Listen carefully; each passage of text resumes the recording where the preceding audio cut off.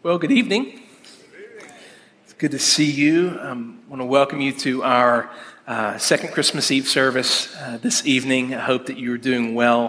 I want to let you know we've been praying for you, not only for this service, but also just as God will take you to your different places, destinations following the service. We're asking that God would bless that time in your family during this season. It's been a wild few years, hasn't it?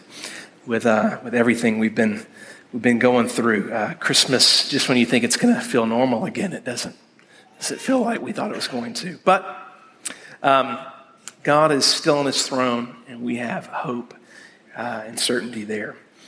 Well, I don't know about you, but one of my favorite things to do around Christmas time is to watch Christmas-themed movies. Anybody in here, show of hands, enjoy Christmas movies? We had someone in our first service that was a really big fan of Christmas movies. I won't acknowledge her name, Kim Garner, and really enjoys the Hallmark movies that come out, and made the point that those really don't count because it's just the same movie over and over and over again with different characters.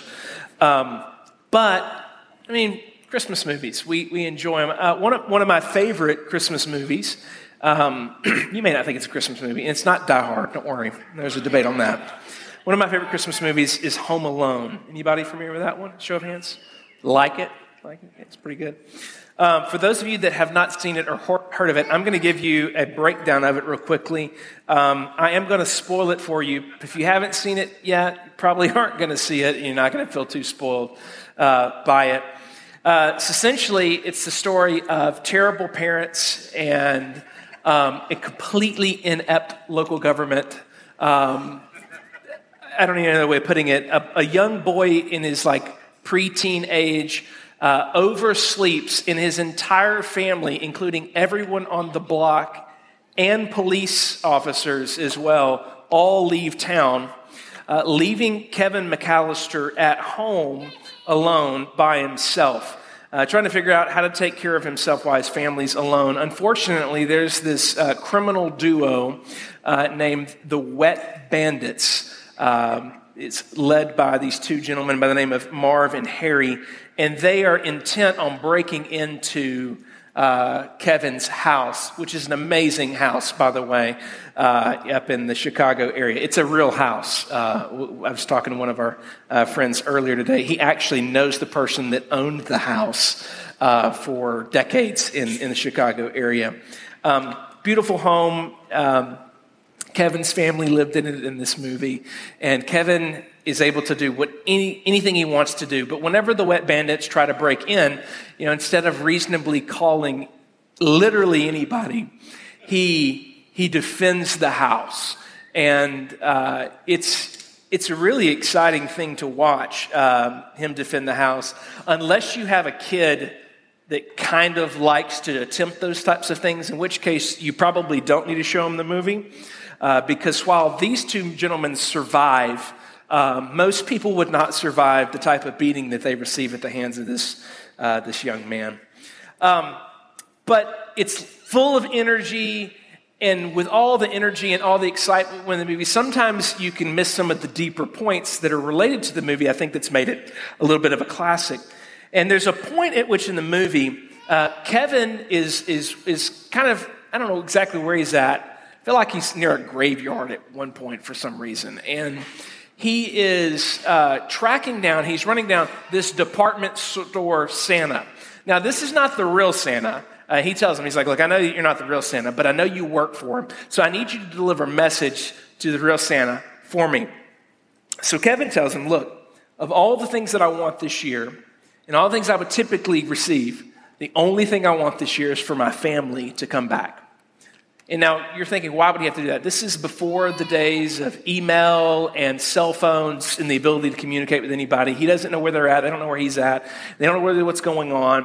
But what he wants more than anything is for his family to come back. Now, that's an interesting statement. Kevin had all the freedom that you could wish for as a young child, and yet in the midst of all this, his instinct told him, in spite of all the trouble that my family brings me, in spite of all the nonsense that they put me through, he has a relative named Buzz that's just really problematic. He's trouble. He even wants Buzz to come back. He wants his family to come home. He would rather be a part of this family than have all the freedom that being apart from them affords him. He longed to feel like he belonged, like he was a part of something, like he was actually in a family again by being in their presence. In some ways, you may actually feel similar this Christmas season. Some of you are wrestling with different things this evening. Some of you are wrestling with the fact this will be the first Christmas without a loved one, and things just do not feel right. Feels broken, feels like something's missing. Some of us are feeling distant from loved ones while we're still in their presence. It might be a relationship with a spouse, maybe a relationship with a child, maybe a relationship with a parent. We may be physically in the same room together, but we feel relationally worlds apart. Some of you may be feeling that in just a few hours, you will gather with family members and there will be one family member that's missing because they've gone astray in some way. Maybe they've made bad decisions that's kind of pulled them away from your family, or maybe you've made bad decisions that's pushed them away and you feel guilty and you wish that you could fix it, but you don't know, and there's just going to be this gap that you're wrestling with and working through, even as you think about gathering with your family soon. For others, this moment right now might be the closest thing to gathering with other people during the holiday season that you do. And you know that as soon as this is over, the loneliness will set back in because you don't have anywhere to go and no one to be with. You kind of want to linger, which is one of the things that we're going to invite you to do, that following the service we have hot chocolate and coffee and wassail, which is, for those of you that didn't know what that is hot apple cider. I did not know what that was when I first got here. And I don't know if that's a Texas thing. I don't know if it's like something Aggies do. I know how y'all are. It's the same thing, so feel free to get some of that. But you're going to have a tendency to say, I don't want to leave because I know if I leave, I'm going to walk right back into the brokenness, right back into the despair, right back into the depression and the feelings that I'll have because I know that I'm alone. Others, you may be here because you're fulfilling an obligation to your family. You really don't want to be here. And the reason you don't want to be here or be in a church at all is because you've been hurt by the church or you've been hurt by people in the church. And I understand it. You don't trust me and you don't trust others that are around you. But because you love your family, you said, I'm going to go. But I don't really feel welcome here because of the harm that I've been through. Whatever it is up to this point, I would want you to hear me say this. I hear you. This church hears you. You are seen. You are heard. And there is hope for you to belong to a family again. That sense of loss, which is real, the pain, the suffering, the sorrow, the despair, the loneliness, and the brokenness, they do not have to define you or drown you this evening. That instinct that cries out the depth of our soul to belong again, as Kevin's did, is a good instinct that God has placed within us. And He's placed that instinct within us that we would find our home in Him. Which brings us to the passage I want us to look at this evening that we're going to consider briefly in Galatians chapter 4, verses 4 through 6. If you have your Bibles, I would invite you to look along with me. If you do not, that's okay. You can follow along on the screen. This passage speaks of what it means to be brought to God's family and to belong again. Galatians chapter 4, verses 4 through 5. But when the set time had fully come, God sent His Son, born of a woman, born under the law, to redeem those under the law, that we might receive adoption to sonship. Would you pray with me tonight? Heavenly Father, I ask that you, in your kindness, Lord, would speak to us in your word. Guard me from error and bless your people. We ask this in Jesus' holy name. Amen. How do we belong again? Specifically, how do we belong to the family of God again? This is what Galatians is talking about. Now, before we just jump immediately back into it, I'm not going to give us all the background information because, in all honesty, many of you are familiar with it. We've looked through the whole book of Galatians before a few years ago. But one of the things that we need to be aware of in the book of Galatians is that Paul is writing because there's these false teachers that are threatening the church in Galatia. Now, we got any kids in here? Show of hands, raise, holler out, hoot. It's okay. You don't have to be quiet. It's all right. So I want you to imagine just for a second that later on, whether it's this evening when you get to see open presents or it's tomorrow you get to open presents, I want you to imagine that mom and dad or your grandparents, your aunt and uncles, they pull you around and say, look, we got all these presents for you, but in order for you to receive the presents, this is it. This is what you've got to do. You've got to do this, and this. And if you don't do all those things in the exact right way, you can't get any presents. Does that sound like good news? It doesn't sound like a present, does it? It sounds like a wage. It sounds like something you earn. Now, fortunately, I don't think that's going to happen to anybody here tonight. I don't think that you're going to show up and mom and dad say, you know what? In order for you to get your presents, you have to earn your presents. But that's essentially what the false teachers were doing in Galatia. They were saying, look, you want to belong to the family of God? We told you, and Paul told you, that it's by grace. In reality, to belong to the family of God, you got to do this, and this, and you have to do it exactly right or you can't belong. Paul says, that is not what I taught you, and it's not what God would have us know. We belong to the family of God by the grace of God. And so he's writing to try to eliminate these obstacles that false teachers are putting between them and God. So that brings our attention back to Galatians 4, verses 4 through 5, where Paul is teaching his audience that people become a part of the family of God by becoming a child of God. It's not by human effort, it's by God's grace. So please hear me tonight. If you don't hear anything else that I say, I need you to hear this, because you may have been taught something else at some point. You may have been taught that in order to belong to God, you have to behave a certain way. You have to be able to accomplish certain things. You may have been told that you have to know a lot of things. This is what you need to know. You need to know is that you belong to God's family by grace, not your performance. Look with me at verses 4 and 5 again. Just listen to what they say. But when the set time had fully come, God sent his son, born of a woman, born under the law, to redeem those under the law, that we might receive adoption to sonship. There are at least three things I'd have us to look at this passage quickly. The first is that we enter God's family according to God's plan. Notice what it says, but when the set time had fully come. We are not naturally born into God's family. God had a plan to make us a part of his family. Before the world was formed, God planned. He set a time when he would accomplish what would need to be accomplished for us to be a part of his family. So it's his plan, not our plan, that puts us in his family. So first, we enter God's family according to his plan. The second thing we do is we see that, according to this passage, we enter God's family through God's provision.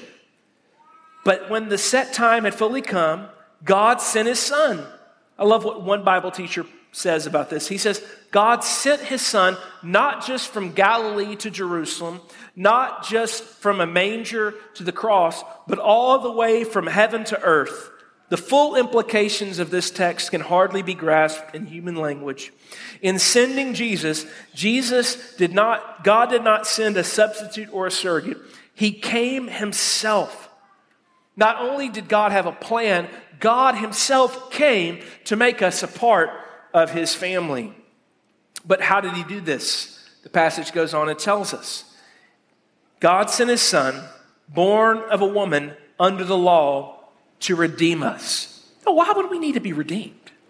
That's kind of strong language, right? Why would we need to be saved? That implies that we are in slavery. It implies that we're in danger.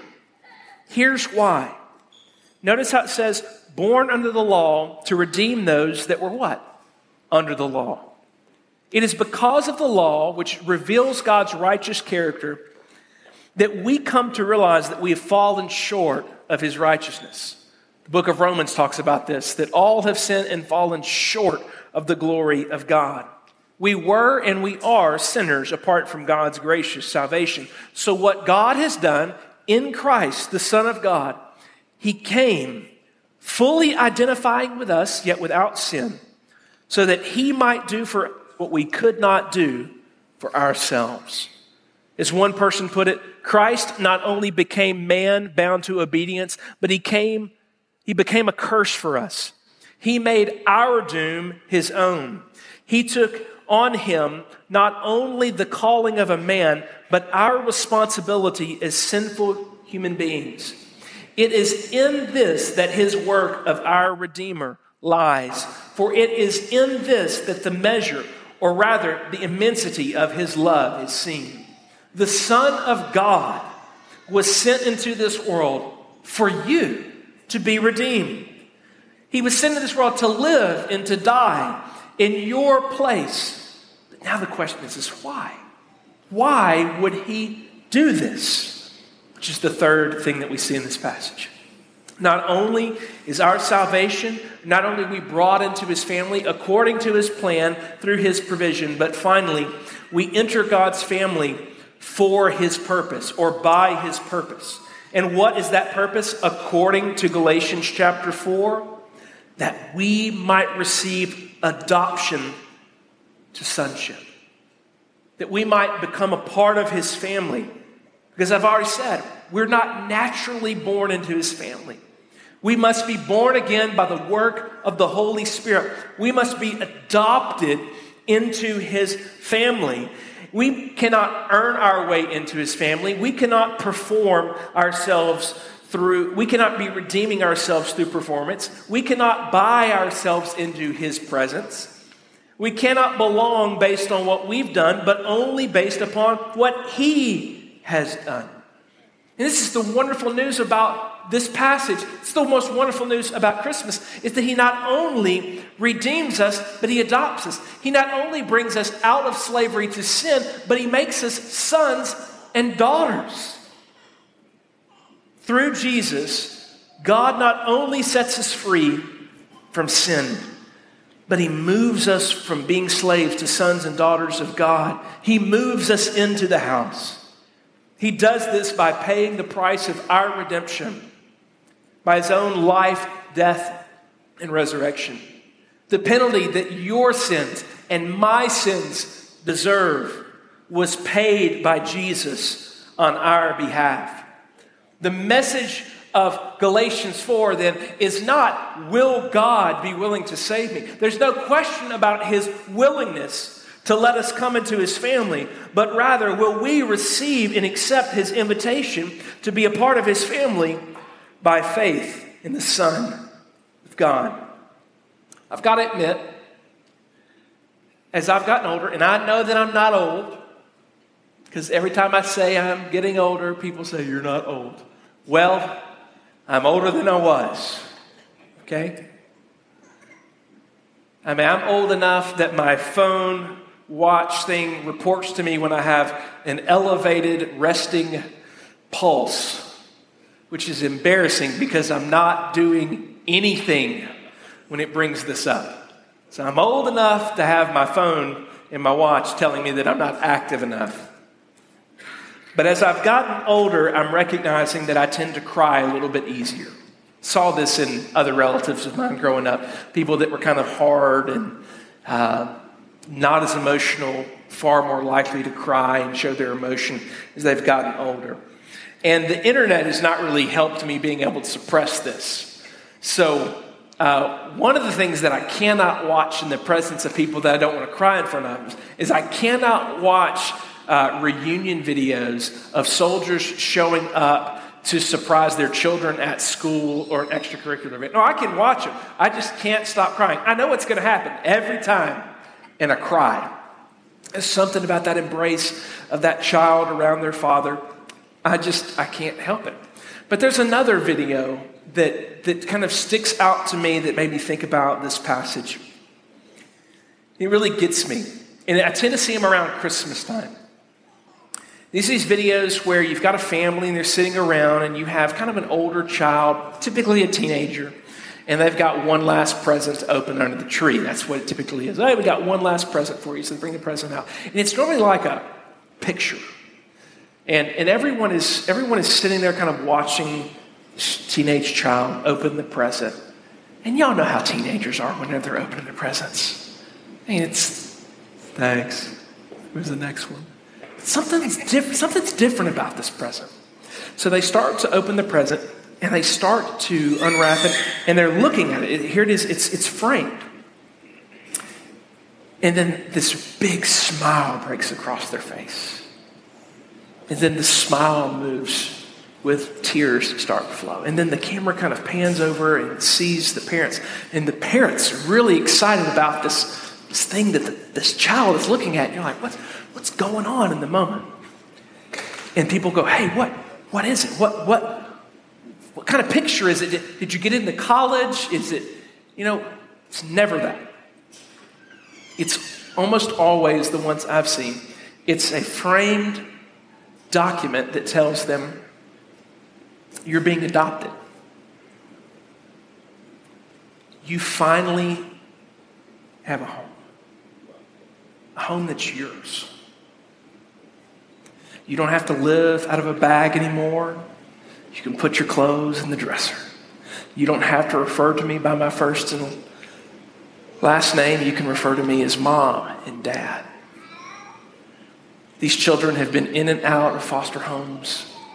They haven't known the security and the safety, and they are overjoyed. Why? Because now they have a family. Someone had a plan, and they provided to pull the plan off with the purpose of making the child theirs. And that's the story that's true of every person in this room that has been brought into the family of God. While we were warring and rebelling against God, he sent his son, his only son, into the world, born of a woman, under the law, to redeem those of us who were under the curse of the law. Why? So that you and I, who are not children of God by birth, could be brought into the family through adoption.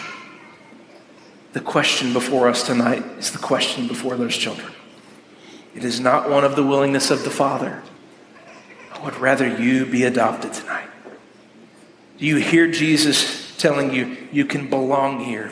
You can have hope here. Redemption and forgiveness are yours here. Will you receive this adoption through faith? Will you become a child of God by my grace? You can't work your way into this family. You can't break in. I came after you. I have made the offer, and I want you. Would you be adopted tonight? All the work has been done. You just have to receive it. God sent his son so that you could become one of his children and be in his family. Would you receive it tonight? This is why he sent his son. Would you pray with me?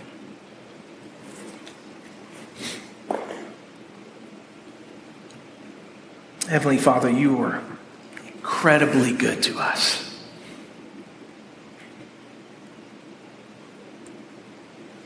We thank you for your plan, for your provision, and your purpose to make us your children. Jesus, we thank you for coming. Holy Spirit, we thank you for placing within our hearts the confidence that we can cry out, Abba, Father, the spirit of adoption. Stir our hearts, Lord, with fresh affection. With our heads bowed and our eyes closed, we would normally have our prayer leaders up at the front, but we're closing our service differently. But for those of you that have never called upon the name of the Lord, that do not know this type of hope, but that want to feel and know that you belong to God today, that you want to be received into his family, to experience the adoption spoken of in Galatians 4:4-5. with our heads bowed and our eyes closed, what we've provided for you is an opportunity to text the word hope to the number on the screen. You can text the word hope to the number on the screen, and someone from the church will get in touch with you, pray with you, and help you take the next steps of following Jesus, to know what it means to be a part of the family of God. If you're not saved by texting this number, but it's certainly a step in the direction of coming to know what God in Christ has done for you. You may say, I want to know now. I want to call upon the name of the Lord right now, right where I'm at. How do I do that? How can I receive this adoption by faith? Right where you are, from your heart to the Lord, you can just say, Father, I recognize that I am a sinner. I recognize that I don't belong in your family because of the things that I've done, but that you came after me that I might belong to you. You intend to adopt me, to save me. With all my brokenness, with all my sorrow, with all my despair, you aren't afraid of any of it. You are willing, you are ready to save me.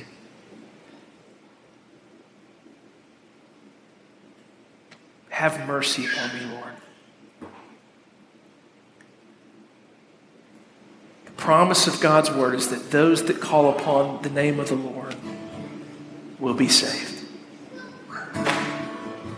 If you would call upon the name of the Lord tonight and say, Lord, I want to be adopted because of what Jesus has done for me. I believe he lived. I believed he died. I believe that he rose again so that I can be your child.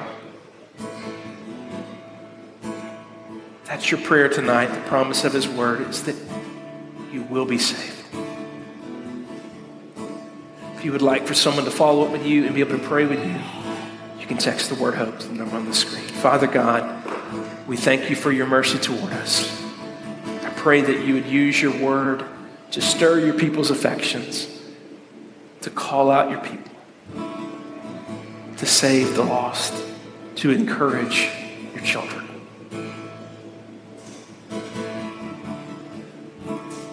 We long to belong to your family, Lord. Remind us that we are yours because of what you have done. It's in Jesus' holy name that we ask and pray. Amen. As you reflect on the message this week, feel free to reach out to our staff by emailing care@copperfieldchurch.com. We would love to hear from you and pray for you. Also, don't forget to subscribe to this podcast and our other podcast, Equipped for Good. Thanks for listening.